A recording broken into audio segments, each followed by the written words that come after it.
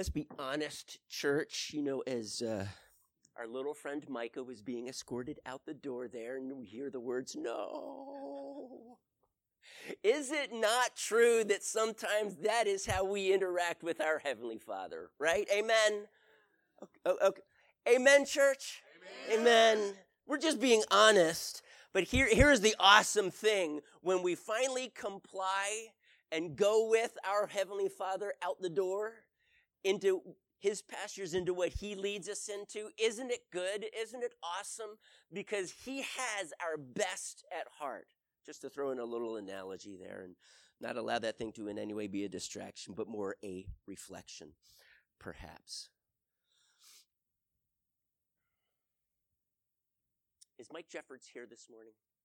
Or did he step out with our friend Micah? Is Mike? Okay, he's not here, so I can tell the joke then. Okay. Just make sure he doesn't come in halfway because he won't understand it. Now, how many of you have had dreams that you remember details? You remember details? Yeah, apparently I had a dream the other night, and I came to this river, and it was a river of mud, okay? And Peter, Apostle Peter, he says, look, Mike, before you get to heaven, you have to cross this river of mud. And I'm not saying that this is theologically sound by any means. And so as I'm dreaming this dream, and St. Peter says, you got to cross this river of mud. And he says, now listen, as you do that, just understand that the depth to which you sink in this river of mud is reflective of your sins. I'm wondering, should I take the chance? But I'm crossing this river, and I'm up ankle deep here. Not doing too bad, and now I'm knee deep, and I'm waist deep, and before you know it, it's up to here, and I'm looking over, and there's Sarah Joy, and she's just knee deep, and I'm thinking, way to go, Sarah Joy, great job. And I'm looking over, there's Cole.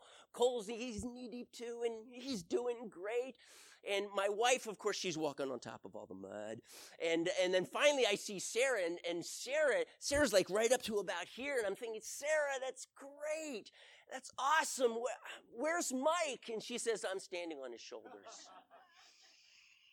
But I don't know about you, but especially when I was a kid and I would have dreams, and you guys know that I really didn't have that dream. Okay. So I just don't want you saying, wow, Pastor Mike had a dream about you. You got to hear it, all right? But when I was a kid, how many of you can agree with this? Did any of you have nightmares? And so here's my question. Some of you didn't raise your hands. Really? You didn't have nightmares? Maybe because I had a troubled past. I don't know. But I was like that. I was like Mike. There was a lot in me that God needed to remove. And for me, I would have nightmares. And some nightmares, and I'm not the only one, but some of those nightmares are reoccurring nightmares, aren't they? And for me, my nightmares would consist of monsters and giants and things like this. And they terrified me. And I was one of those kids who would check the closet and check under the bed and, okay, we're good, I can go to bed now. Even though I slept in a room with 3 other brothers, okay, I needed to make sure that it was safe. And the truth is, we can have these dreams. They can be terrifying nightmares. Monsters, giants, and they stir up fear in us. And we want to run and hide. Isn't it amazing that wherever you hide, like if you're hiding behind the curtain in your room, they always find you. How do they do this? They have like this radar, these monsters, these giants, they just know where you're hiding. And of course, they pull back the curtain and you're staring the monster in his face or this giant in his face, and you're so terrified. At least I always waked up. These things we would run from and we would hide from them. And here's the awesome thing. I eventually came to this point of maturity in which when I was having one of these nightmares, I would realize, wait a second, I'm having a nightmare. That means this is a dream, and it's my dream. And if it's my dream, I get to say what happens in my dream. Has anyone ever recognized that? Come on, that's it? It is an awesome thing, and I don't mean to make too much of a parallel here, but it's kind of like in the movie The Matrix, Where he, at the very end there, where he realizes he can bend the rules. And anyway, so I'm in this dream, and I just decided, you know what? I'm facing this monster and this giant. I can do to this monster whatever I want to do. I'm going to fly around him. So I start flying around him. I start fighting him. And instead of running from him, and I whoop up on him. And you always win. And that's the cool thing about that dream. But in life, I'm going somewhere with this. In life, we have many giants. And they can be terrifying for us. And there's something in us that gets stirred up, fear that gets stirred up. And we can move one of two directions with these giants in our lives. We can either run and hide, or we can face them. And we can realize that in Christ, truly, I can do all things because he strengthens me. And I want to look at this man by the name of Caleb. And Caleb, 85 years old, and he says, I am as strong as when I was 40. And I guess when he was 40, he was pretty strong, okay? Some of us, when we turn 40, we're not quite so sure. But anyway, at 85, do you know of someone who's 85? Anyway, at 85, he's going to be a giant slayer. And I want to look at Caleb because there's some clues and there's some truths that we're going to find in Caleb's life that when we apply them on a day-to-day basis, we can defeat these giants in our lives. The title of the sermon today is Confronting Our Giants. So turn with me to Joshua chapter 14. Sorry, I should have mentioned that to you a little bit earlier, give you some time. But Joshua 14, okay.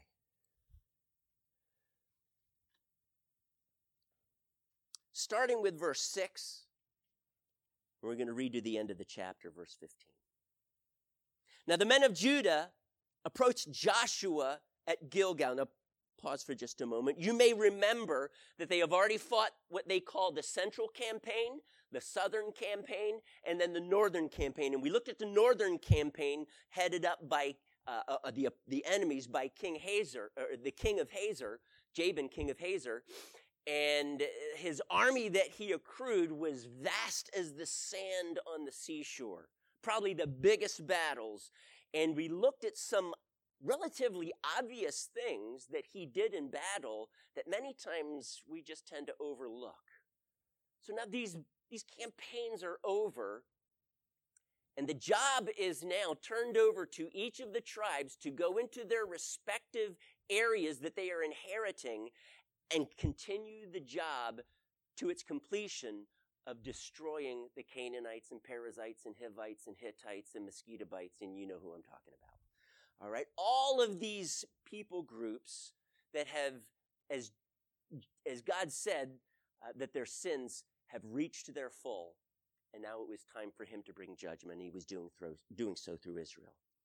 So now the men of Judah, they want to inherit their lands.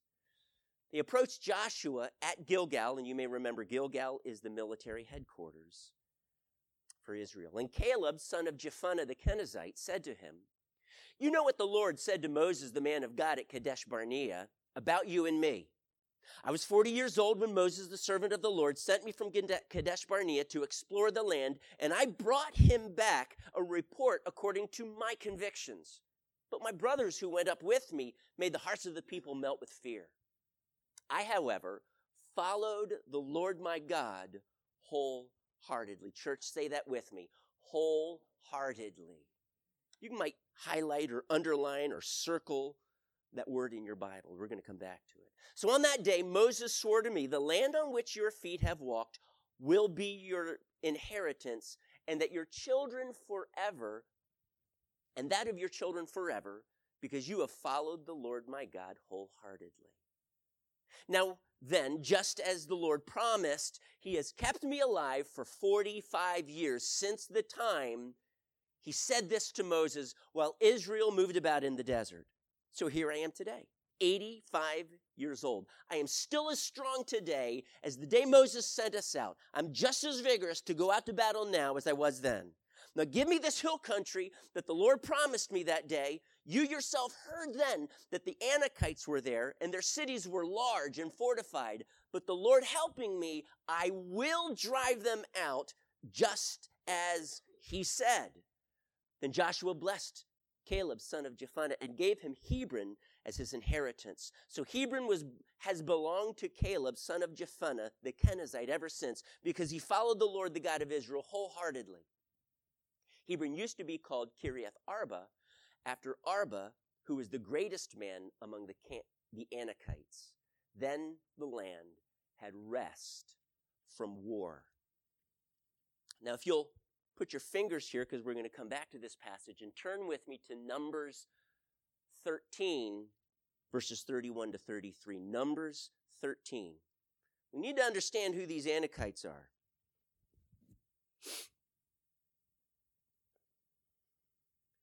This actually is a reference back to that time when Joshua and Caleb came back with the other 10 spies after spying out the land.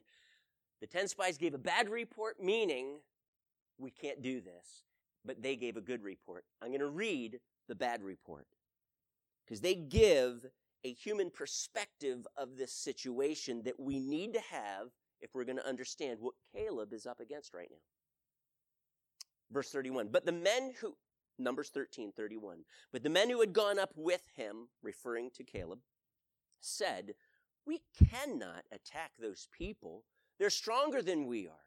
And they spread among the Israelites a bad report about the land they had explored. They said, "The land we explored devours those living in it. All the people we saw there are of great size. We saw the Nephilim there."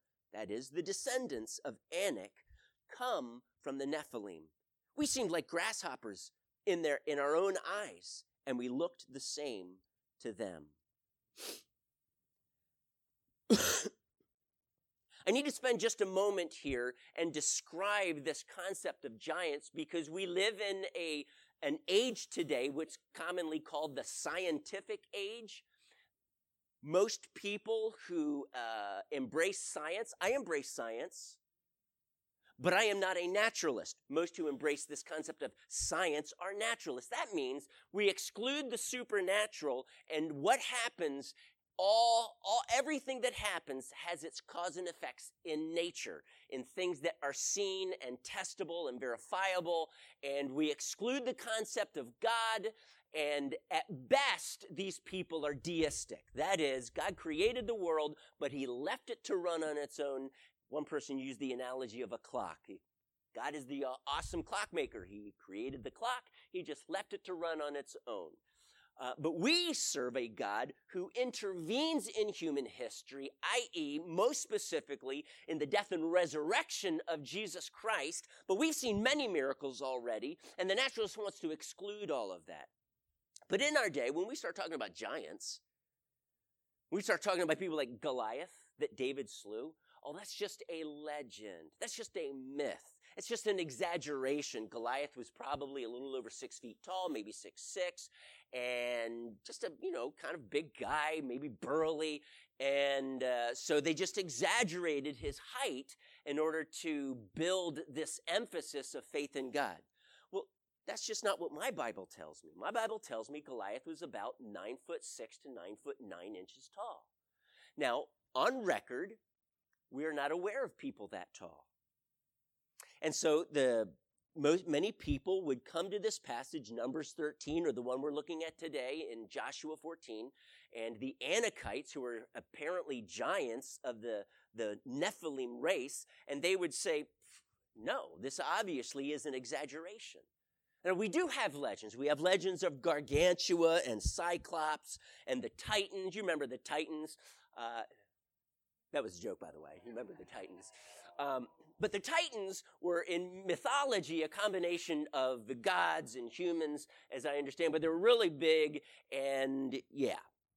And so this concept of the Anakites and the Nephilim, the giants, that kind of gets relegated in many people's minds as legends. And if we're going to do that, if you're going to do that, you're going to miss the point here. Because this isn't like a fable in which let's discard the facts or the historicity of this story and let's just kind of sink our teeth into the moral of the story or the moral of the fable. And many people treat the Bible this way. The creation account, the flood account, the resurrection of Jesus, they're fables. And if you can just look past the fables, what some theologians years ago called demythologizing the Bible, as if the Bible was simply myth. They did believe that. But if we get past the myth, we'll really get to the heart of what it's teaching. Well, you can't truly do that if you don't believe the facts. If you discard the historicity of Jesus, who is he? He's a nobody.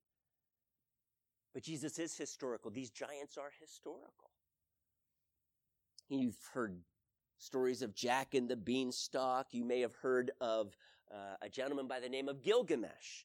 And Gilgamesh, I understand in the homeschool co-op, they have or are going to be looking at Gilgamesh. And according to the Epic of Gilgamesh, who very well may be, according to Josephus, Nimrod, if you're familiar with Nimrod, he may well be that king, but he was the king of Uruk, and which, by the way, Iraq gets its name from Uruk. And according to that, the Epic of Gilgamesh, he was 18 feet tall. You know, maybe he wasn't 18 feet tall, but was that just an exaggeration? Well, we don't know. There are certainly elements of myth in that account. And I'm going to let you study on that yourself, but the truth is, the story of the ark, Noah's ark, did not spring from that myth. That's how many people would like to see it. But rather, the true story of the flood is historical, and the stories of Gilgamesh with mythological elements then flowed from it. But Gilgamesh was a giant, apparently. As we begin to look at, have there ever been giants? And I'm going to just try and satisfy for like 2 minutes here some of your curiosity, because I'm curious. I want to know, what have they discovered? And the truth is that there have been some things that would lead us to believe, the scientific field to believe, that there were people, and in some communities, who were regularly taller than 7 feet. If for some reason, when you go throughout North and South America, just about every Indian tribe has stories of giants. They discovered a cave in Lovelock, Nevada in 1911, and they did some excavations in there. They originally went in there because of the guano. Do you know what guano is? No, guano... Guano actually is explosive, but guano is cave bat droppings. Apparently, they had to dig through 6 feet of this stuff. And as they did that, and there were tons of it that a company had employed these men to excavate and pull out of the cave, they came across many bones. Some women 6 foot 6 inches, males larger than 8 feet.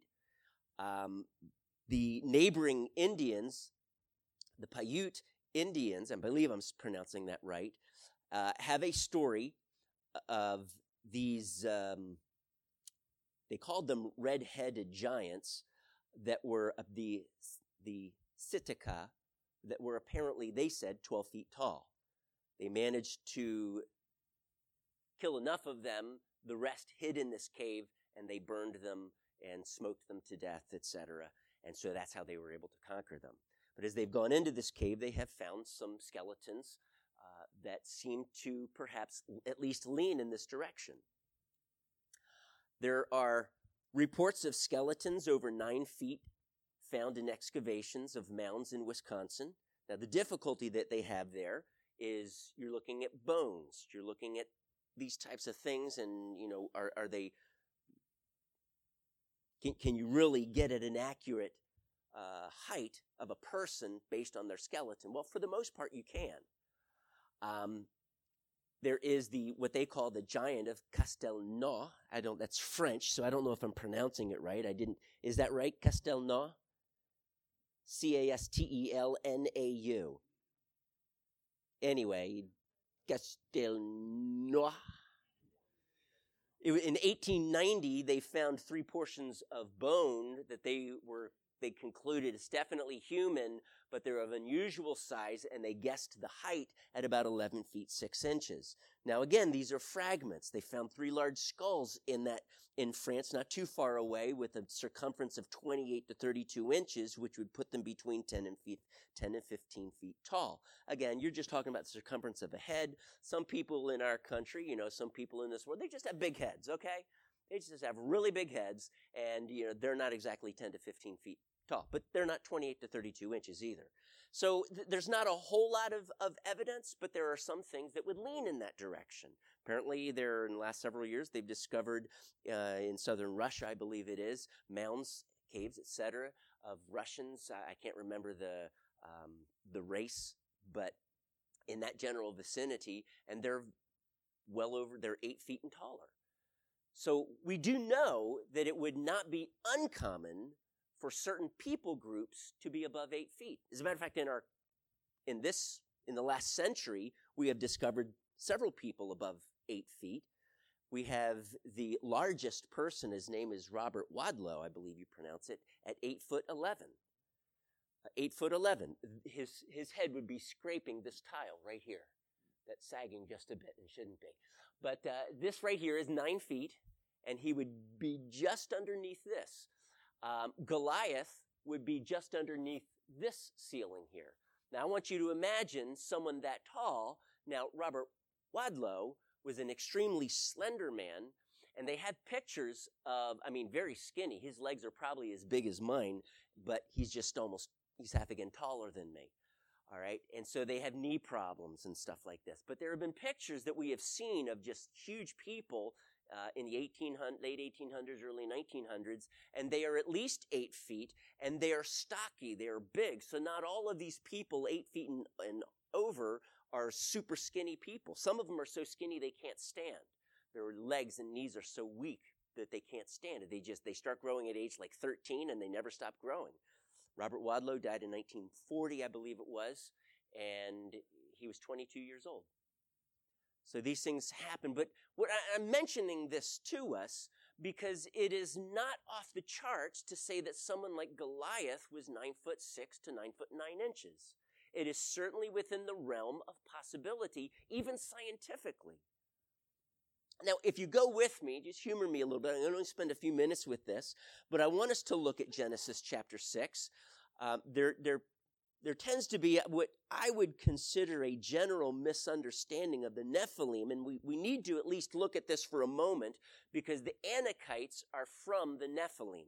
Let's just realize that the Nephilim were very tall, very strong, given to violence, but the Nephilim were a race. They were not a people group, or I shouldn't say they were a race. They were a type of people of various nationalities. They would say they're Nephilim, meaning giants, meaning very tall. The word Nephilim, we're looking at Genesis 6, verse 4, by the way. The word Nephilim means fallen ones. Well, let me read the text here. Some of you may actually have in your version giants. The actual word in Hebrew is Nephilim, and the NIV that I'm reading from chooses to preserve that in the text. The Nephilim were on the earth in those days and also afterward when the sons of God went to the daughters of men and had children by them. They were the heroes of old, men of renown. Regardless of your personal view of the first 3 verses that talks about the sons of God going into the daughters of men, I personally, in studying, find the phrase sons of God found in Moses' writing, especially in the Septuagint and the Dead Sea Scrolls. It's actually found. The Masoretic text uses the phrase sons of Israel. So regardless, you probably may not have even understood what I just said. And that's fine. But that phrase, sons of God, is something that is used to refer to those who follow the one true God. In Deuteronomy 32, God, Yahweh, is referred to as the Father and his followers as his sons and daughters.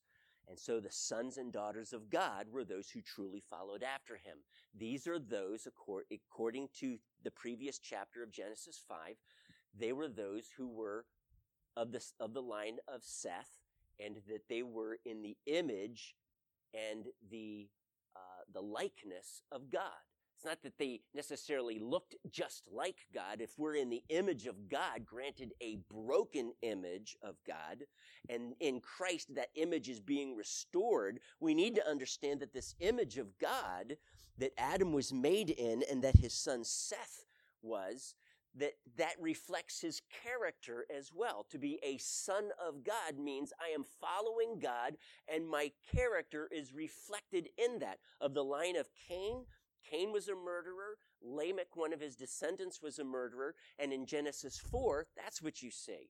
But the reason why I'm mentioning this is when you come to Noah's day, in my personal understanding of this passage, it's not that fallen angels went and had sex with the human race, but rather that the line of Seth intermarries. Yes, the line of Seth, the godly line of Seth, intermarried with the line of Cain, the ungodly ones, and consequently, there is this tremendous apostasy and abandoning of the faith. And I would suggest to you that is one of the main reasons why it's included here, because we are found with only 8 people in the entire civilization on the face of the earth who choose to follow the Lord. Methuselah, no doubt, was a follower of the Lord, but he died the year of the flood. His name given to him by Enoch, who was a prophet, the Bible tells us in Jude, his name means when he dies it shall come. Well, when Methuselah dies, what shall come? If you do the math, he actually dies 1656 years after creation, which is the very year of the flood. So we have only 8 people who board Noah's Ark, and they're the only ones who are following after God.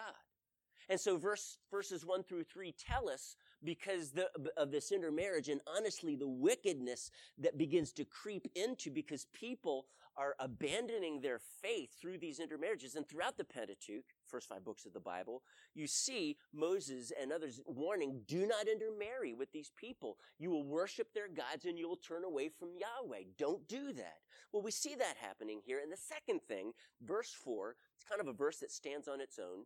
Many people understand that or believe that the Nephilim were the children of these intermarriages of fallen angels and humans. But if you look at the text, that's not actually what it's saying.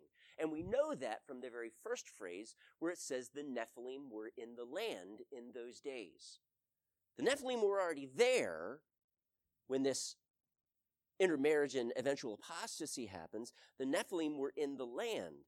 So there's nothing these Nephilim were not the combination of humans and fallen angels and such. They were just men of unusual size. I'm almost tempted to. R-U-S's, yes. M-O-U-S's, yes. Anyways, men of unusual size. For those, it's from The Princess Bride. Yeah. So men of unusual size, and they were certainly within the realm of possibility within human DNA, and that's just from our measly discoveries in the last century, rather than observations of who has actually lived and etc. But these Nephilim, number one, the name means fallen ones, and they are the ones referred to when it says they were the heroes of old, men of renown. Now, when it says, when the sons of God went to the daughters of men and had children by them, that is just giving us a landmark, if you will, historically, of when the Nephilim were in the land. Now, we do know that after the flood, somehow the DNA was preserved, apparently through one of the 8 aboard the ark. There was nothing like evil because of that. Please understand that. But the Nephilim, after the flood, were in the land. They actually inhabited the land of Canaan. We come across a guy by the name of Og, king of Bashan. Og, king of Bashan, the Bible tells us in Numbers, had a bed that was 13 feet long and 6 feet wide. Okay, it was made of steel, or at least for the most part made of steel. And, you know, someone who has a bed 13 feet long, he was probably a pretty big dude, all right? I personally would get lost in a bed that was 13 feet long. I would not need a bed that was 13 feet long. I think my bed is, 7 feet? Fits me just fine. But who would have a bed, 13 feet long? So the assumption And it's clear from the text when it says that he was of the Rephaites. And if you research Rephaites, you realize Rephaites were giants as well. But the reason why I'm bringing up the Nephilim is this. They were the fallen ones by their name, and yet they were the heroes of old. They were the ones that the people of the land looked up to and said, he's my hero. And yet the Bible says that God judged the world because no one walked with him, except of course he ate, and violence filled the earth. This apostasy and these Nephilim who had filled the earth with violence and were praised for it, it corrupted the entire earth. I'm mentioning this to you so that you understand the backdrop as now we look at what Caleb chooses to be up against. You hear me say that? Chooses to be up against. According, and go with me back now to Joshua chapter 14, but Moses had promised Hebron to Caleb. And Caleb was excited about this. Caleb looked forward to Hebron being his homeland.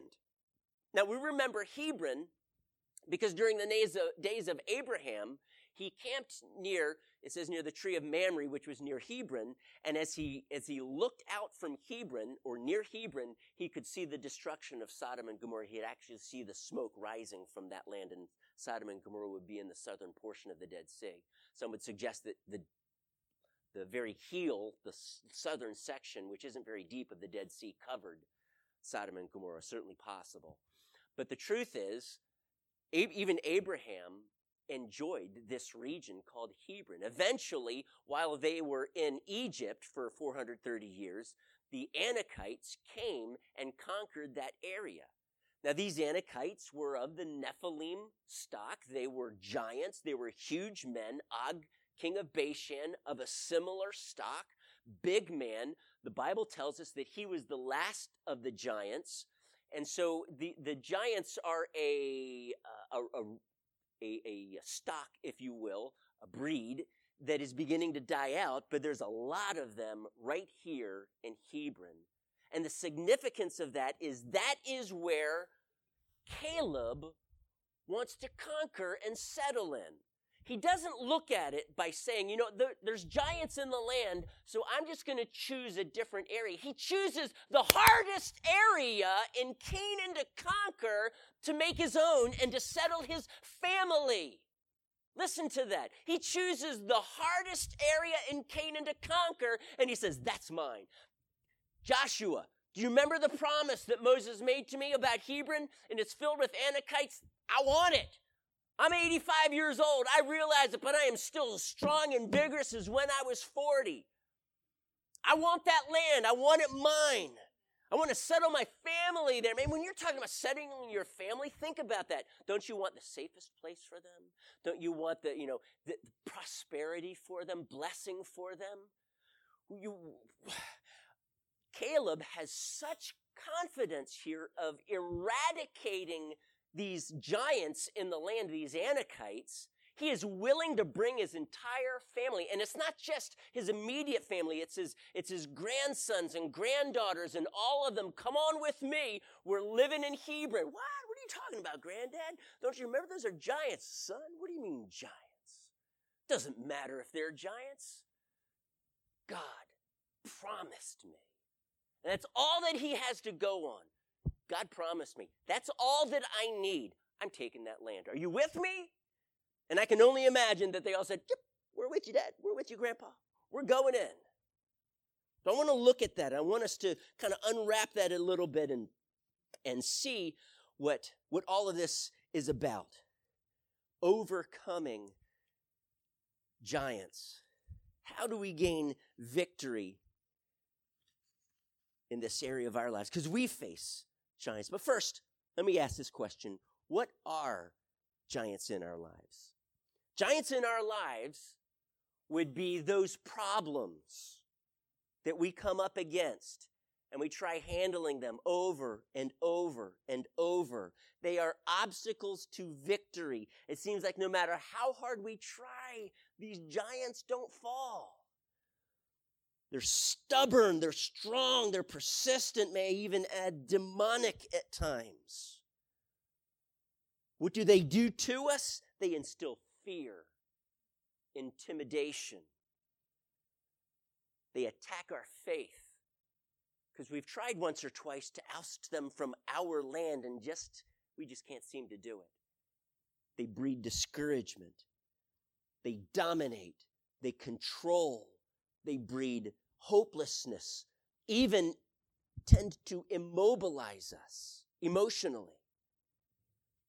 And this is Satan's tactic. He comes to steal, kill, and destroy. He wants to set up obstacles in your pathway to discourage you and to just say, well, I really thought that God was going to do this, but I guess not.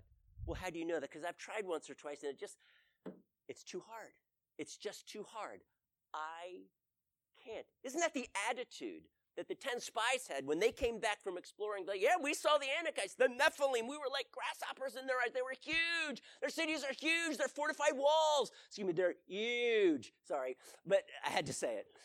They're just huge, and there's no way that we can overcome them.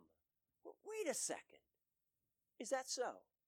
I have an example here in my Bible in Joshua 14 of a man who did, and he was victorious, and I want to know, okay, well, how might I? I don't know about you, but one of my favorite movies, and perhaps even my favorite movie to this day, it's been out for a long time, is the movie Facing the Giants.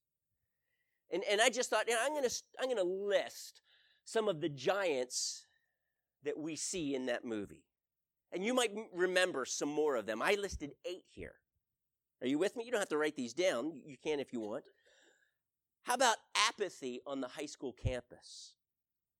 Or lack of revival? And you remember that pastor who goes around laying hands on the lockers, praying for revival, and later in the movie, we see that revival. Number 2, lack of finances. I love the scene where he's pulling up to his house and the car dies. It's like, well, you know what? At least he got home, all right? And I guess maybe it's when he takes his foot off the gas, who knows, but it just dies on the front lawn. And I'm sure he felt like driving it into a pit and burying it 6 feet deep, but that was his only means of transportation. But by the end of the movie, is he still driving that vehicle? No, he's not. Number 3, Grant, the main character, is facing the possibility of losing his job.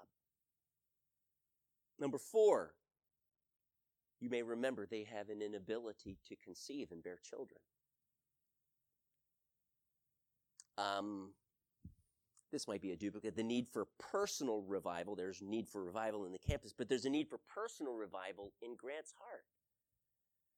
What an awesome scene when he goes into the field and I guess if I'm remembering correctly, it's been a year or 2 since I've watched it, but doesn't he go off into the, getting alone with God? He wakes up and he begins, we see him now and the sun is beginning to rise and he's reading the word and the Spirit of God is just so on him and just breaking him. And honestly, for most of us, what breeds revival in our hearts, God must first bring us to a place of complete brokenness before God, in which we realize I am tired of living my life in my own strength. And I've tried knocking these giants down, and just like the 10 spies, we come back and we eventually say, I can't. And we day-to-day live in personal defeat. And we start having this view that God can't, and so obviously I can't, or at least God won't, and so I can't. And Grant needs this revival. He's kind of been the offense straddler, 1 foot in the kingdom and 1 foot not, and he's kind of been half there and half not, and God is just saying, today is the day for this breaking through into your life. He's calling you this morning to be an overcomer. He's calling you to slay the giants that you have tried in the past but couldn't. He is calling you again to say, step forward. Be a Caleb in this generation. Number 6, consistent losing seasons, the Shiloh Eagles. Every season a losing season, and it affects the team's attitude. Number 7, there's a bad relationship between a father and the son. that towards the end of the movie, or 2/3 of the way, whatever, through the movie, we see healed. Powerful. Man, I cry every time I see that. And number 8, obviously, at the end of the movie. And if you've not seen it, spoiler alert, the state championship game against the Giants, in which the Shiloh Eagles are outmanned and outsized, and yet they build that wall of, help me out, wall of stone? Is that what they call it, wall of stone? Wall of stone, build that wall of stone. And many of the guys have been in there all 4 quarters, and they're absolutely exhausted, and they press to the end. And I'll let you see the movie to see who wins. And so this is what we are up against. Maybe for some of us, it's personal sin issues. Maybe it's the grades that you're trying to bring up your grades, and it just seems like you can't. Grades in school, spiritual lethargy that you're facing, relational breakdowns. Maybe someone close to you walking away from the Lord, and we're struggling, and we're saying, God, where are you right now? Why can't you just step in and fix this?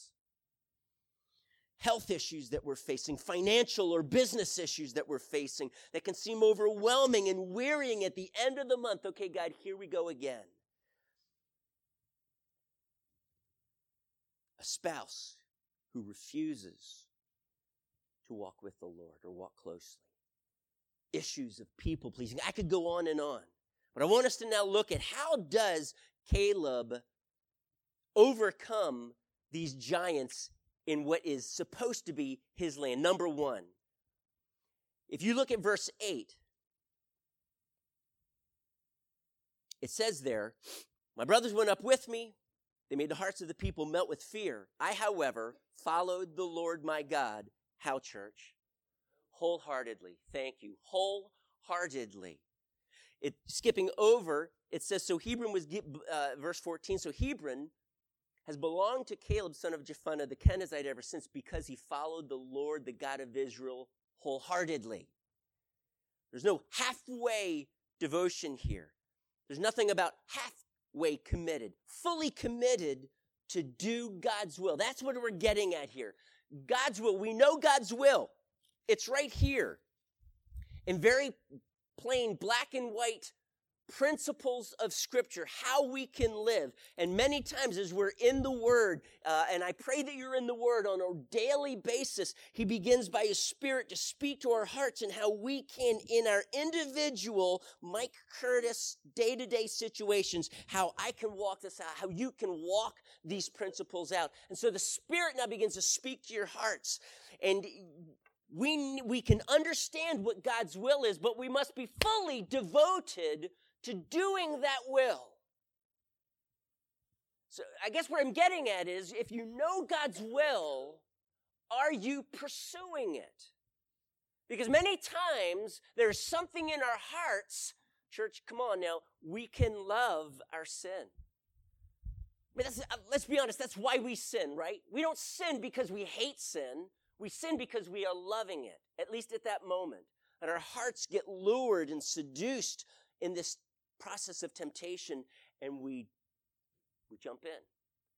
We lose our temper. We know that we're not supposed to. We can feel it slipping away from us, and we don't stop it and take the right course, and instead we step in and say no, and we say things that hurt our children or hurt our spouse or hurt our boss, and so we get fired, right?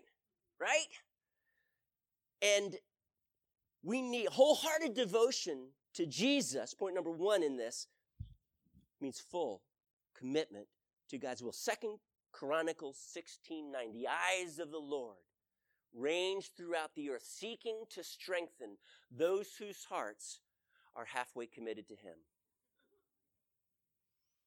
I hope your Bible doesn't read that way. Whose hearts are fully committed to Him. Now, I want you to think this way, because many of us have this mentality that basically believes that I can push a boulder halfway up a hill, stop, come back at it another time, and push it up the rest of the way. What's going to happen in the meantime? It's going to roll back down the hill. And we just think, well, you know what? I'll just keep trying a little bit here and trying a little bit there. I'll be half-hearted devoted here or half-hearted tomorrow.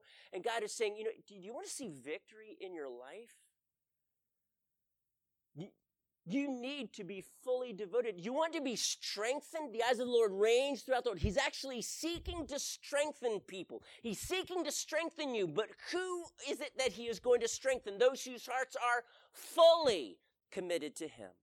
Now, I'm not saying that you need to work and this is all about me and my effort. If that's the case, you're missing the grace of God, and we're going to be focusing on that a little bit more later. But this is about us being yielded to God's will. What did Jesus say in the Garden of Gethsemane? I mean, this is the Son of God wrestling with the Father's will. He was wrestling with the Father. This was not like no-brainer. Jesus, we got this with both hands and tied behind his back type of thing. Jesus was wrestling to the point of perspiring sweat with drops of blood, or it was sweat like drops of blood. That's pretty serious, intense pressure in the midst of prayer. Yet he said, not my will, but yours be done. Jesus did not sin in that battle. And at every time that you are faced with temptation and there's a pulling of the flesh to give in, we must say at some point, not my will, but yours be done, God. I can remember anyway, here's my question. Do you want victory at any cost? To you. Any cost to you? Because most people don't. They want victory, oh my goodness, not at any cost. You know, Jesus, I'm willing to devote myself to you, but what's it going to cost me?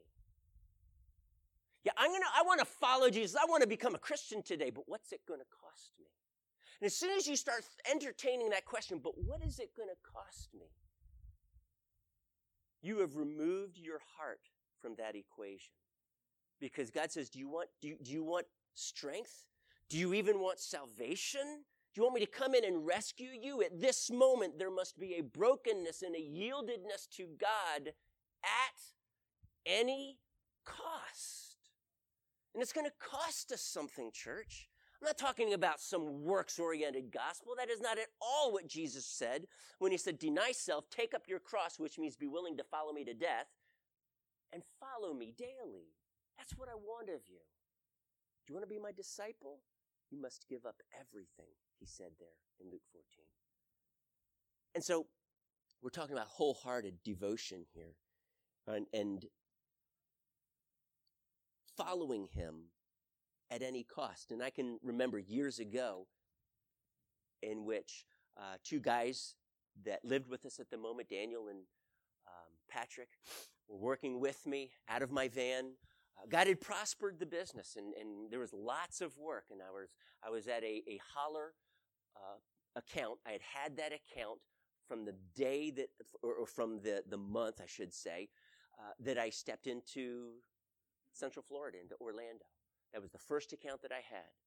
And as I walked in, the manager sat me down and he said, Mike, I can't have you do any more work on this lot. What? As a matter of fact, you can't do any work on any of the Holler or Classic dealerships. And I thought, what are you talking about? He said, yeah, they made an executive decision and you have to be on the preferred vendor list in order to do any of their work. And they have closed that list.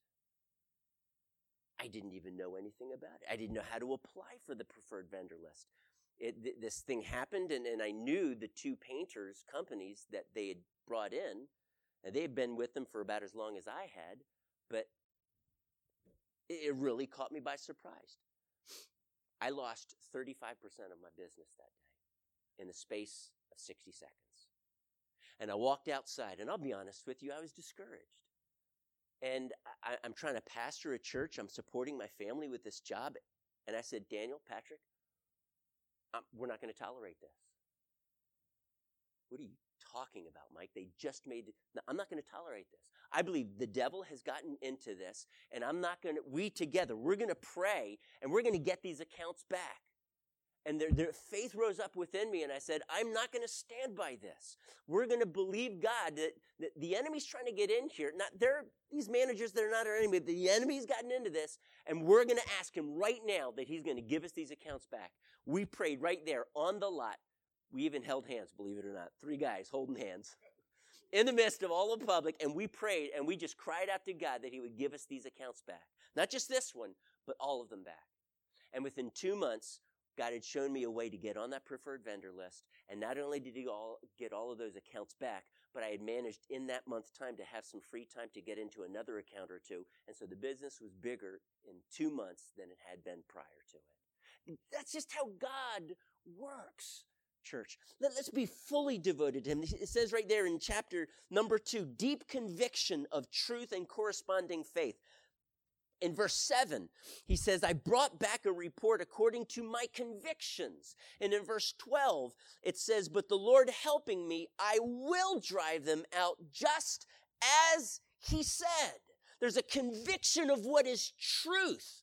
We're not duped by the enemy and discouraged, and we don't buy into his bag of lies. You know, we can go through life, and we can experience hardship, and we can begin to doubt, does God really love me? We can begin to doubt, maybe God can, but for whatever reason, he just won't. And you get wearied of hearing testimonies of other brothers and sisters in Christ. Yeah, look what God did. You may have been discouraged right now when I shared that testimony and thinking to yourself, well, why doesn't God do that with my business? Why doesn't God do that in my life? And I can't answer that question necessarily. That happened over 10 years ago, by the way. And the truth is that we need to be rock solid on the very character of God. God is not on trial right now in your life circumstances.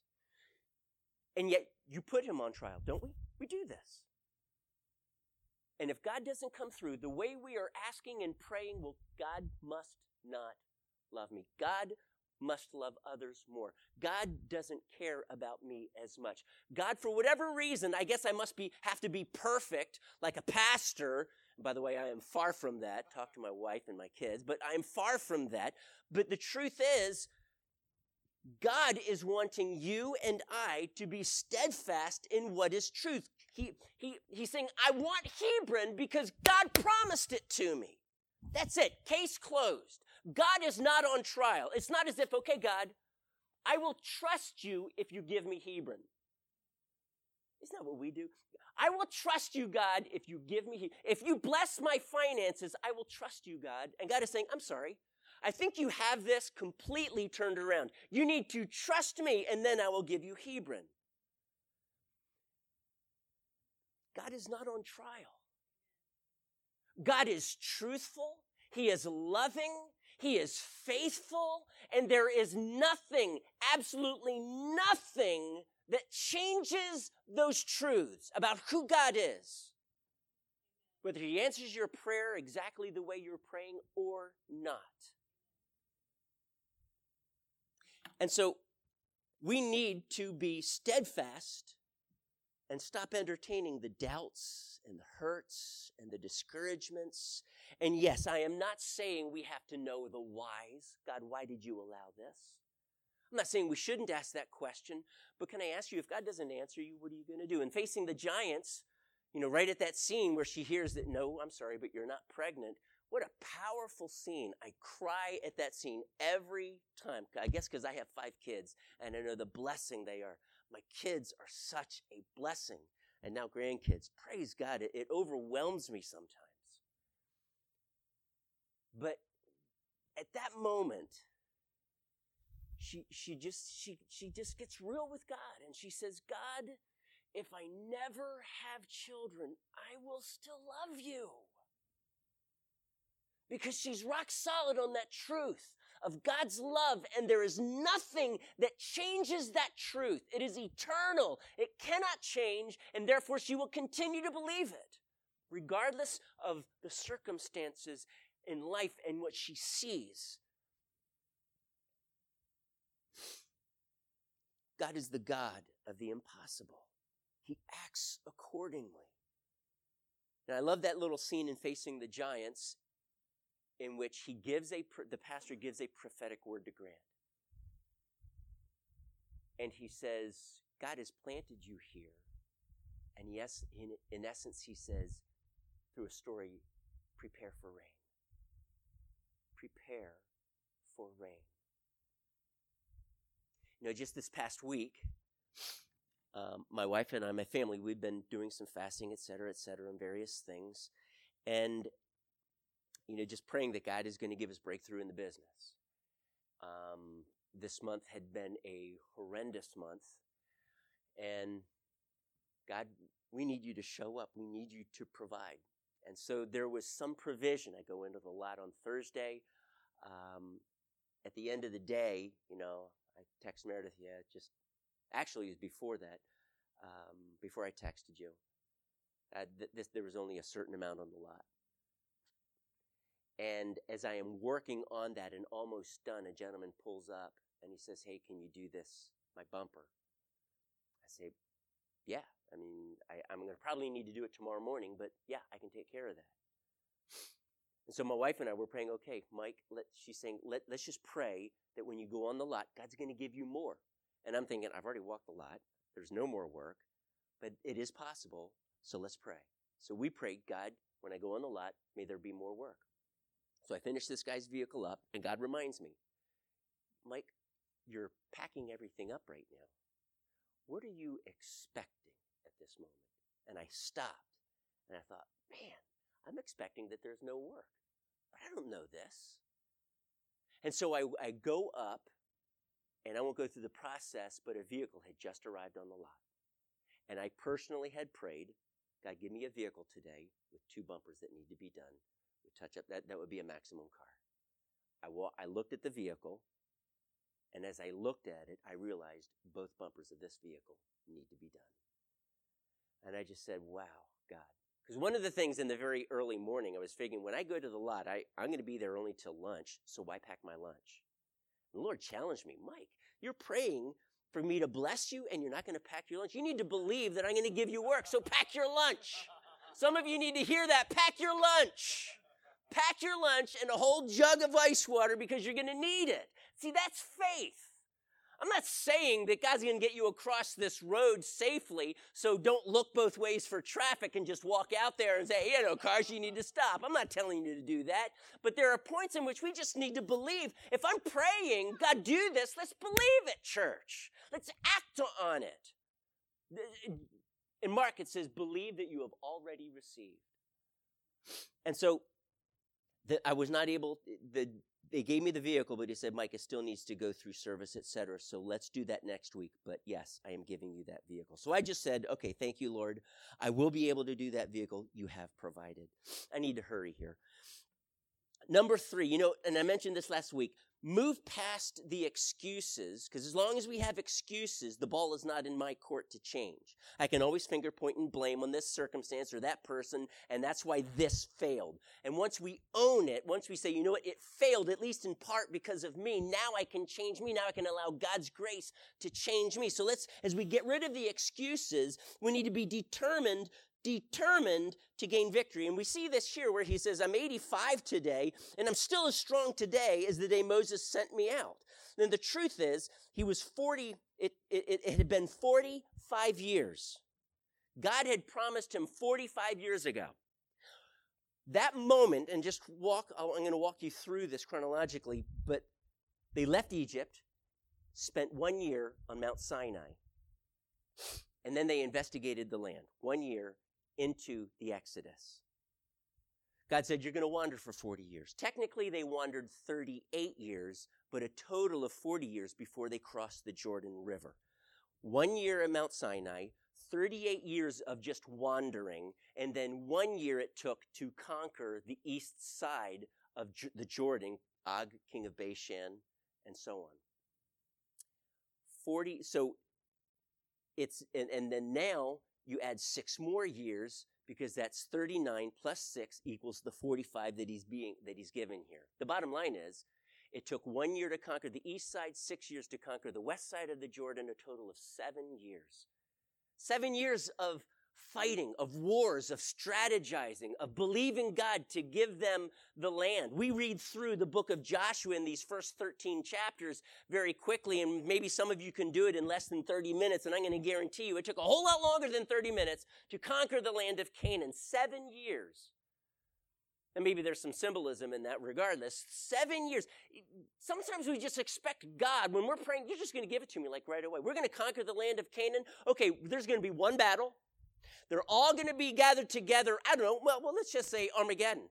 And we're just going to win that battle, and everything's going to be ours. I'm kind of joking there only because we've looked at the millennium last couple of weeks. But the truth is, we fight these battles, and we just expect the enemy's just going to cave. It's going to be an easy victory. Why? Because God's on our side. And I'm going to tell you, because God is on your side does not mean the victory will be easy. It only means that you can definitely win because we can do all things through Christ who gives me strength. So we need to be geared up. We need to pack our lunch. We need to realize that I'm going to step out in faith, and this might take me a long time, but there will be victory. There will be victory.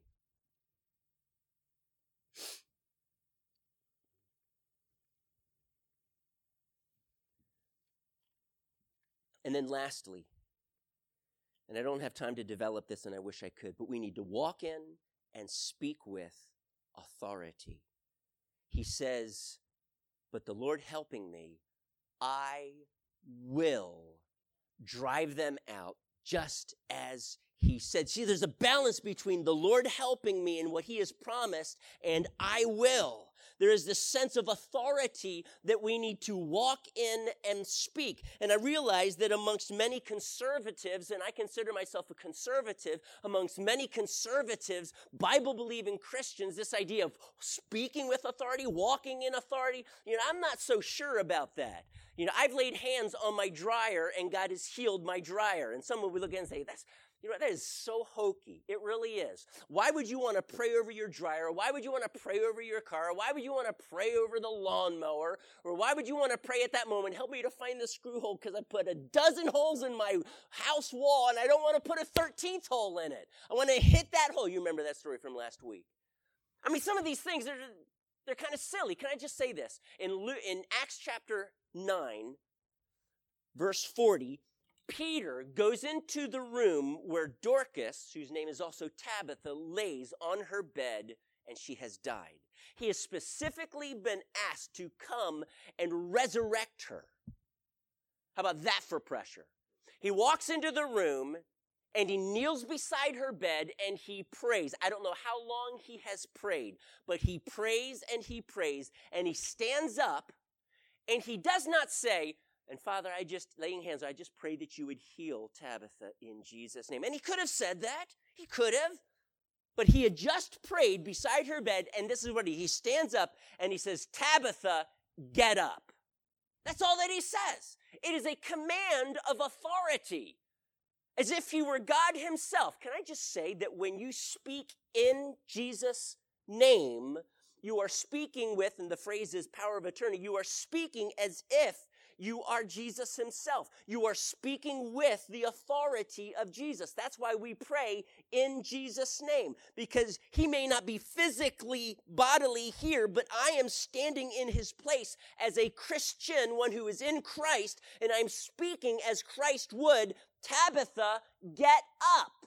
And can I just say this, that when Jesus was in the boat, he didn't say, and Father, I just ask you, it'd be really nice if you could calm this storm. I'm sure that he may have prayed to his Father, but he spoke and he said, peace, be still. So my conservative friends, do you think that was hokey? Jesus spoke to the wind and the waves, inanimate objects. Was that hokey? He exercised the authority that he had been given. When Jesus had done a miracle, he said, you need to have faith such that you would speak to this mountain, be removed, and it be cast into the sea. Oh man, how hokey is that? No, that is not hokey, that is authority. I mean, why would Jesus tell us to speak to the mountain, an inanimate object that is so much bigger than we are? And he's not just trying to choose something that is so out there he would never do it. He certainly did it at creation. He will do it when he destroys the earth. God does those things. Now, he may not move a literal mountain in your life, but please understand that he is talking about speaking to the giants in your life, those things that are so much bigger than you that you would think, oh my goodness, this is impossible. No, it's not. Because we need to speak with authority. I will drive them out. And I want to challenge you, church, to have such faith that would speak to those things that are standing in your way, those obstacles to obtaining what God is calling you to, and to call them out and just say, you will not stop what God has called me to. And so I speak to you, mountain, be removed and be cast into the sea. You have that authority. Christ says, I have all authority on heaven and on earth, Matthew 28:18. And then he commanded them, so go and make disciples. You have authority. You can cast out demons. You can lay hands on the sick and they be healed. You can proclaim the gospel. And by the power of the truth of the gospel and by the power of the Holy Spirit, they can be radically changed forever. It is not by your strength. It is by your willingness. Speak the word with authority. That isn't anything but hokey. There is a definite New Testament and Old Testament biblical precedent that Christ is calling us to walk in. It is not hokey.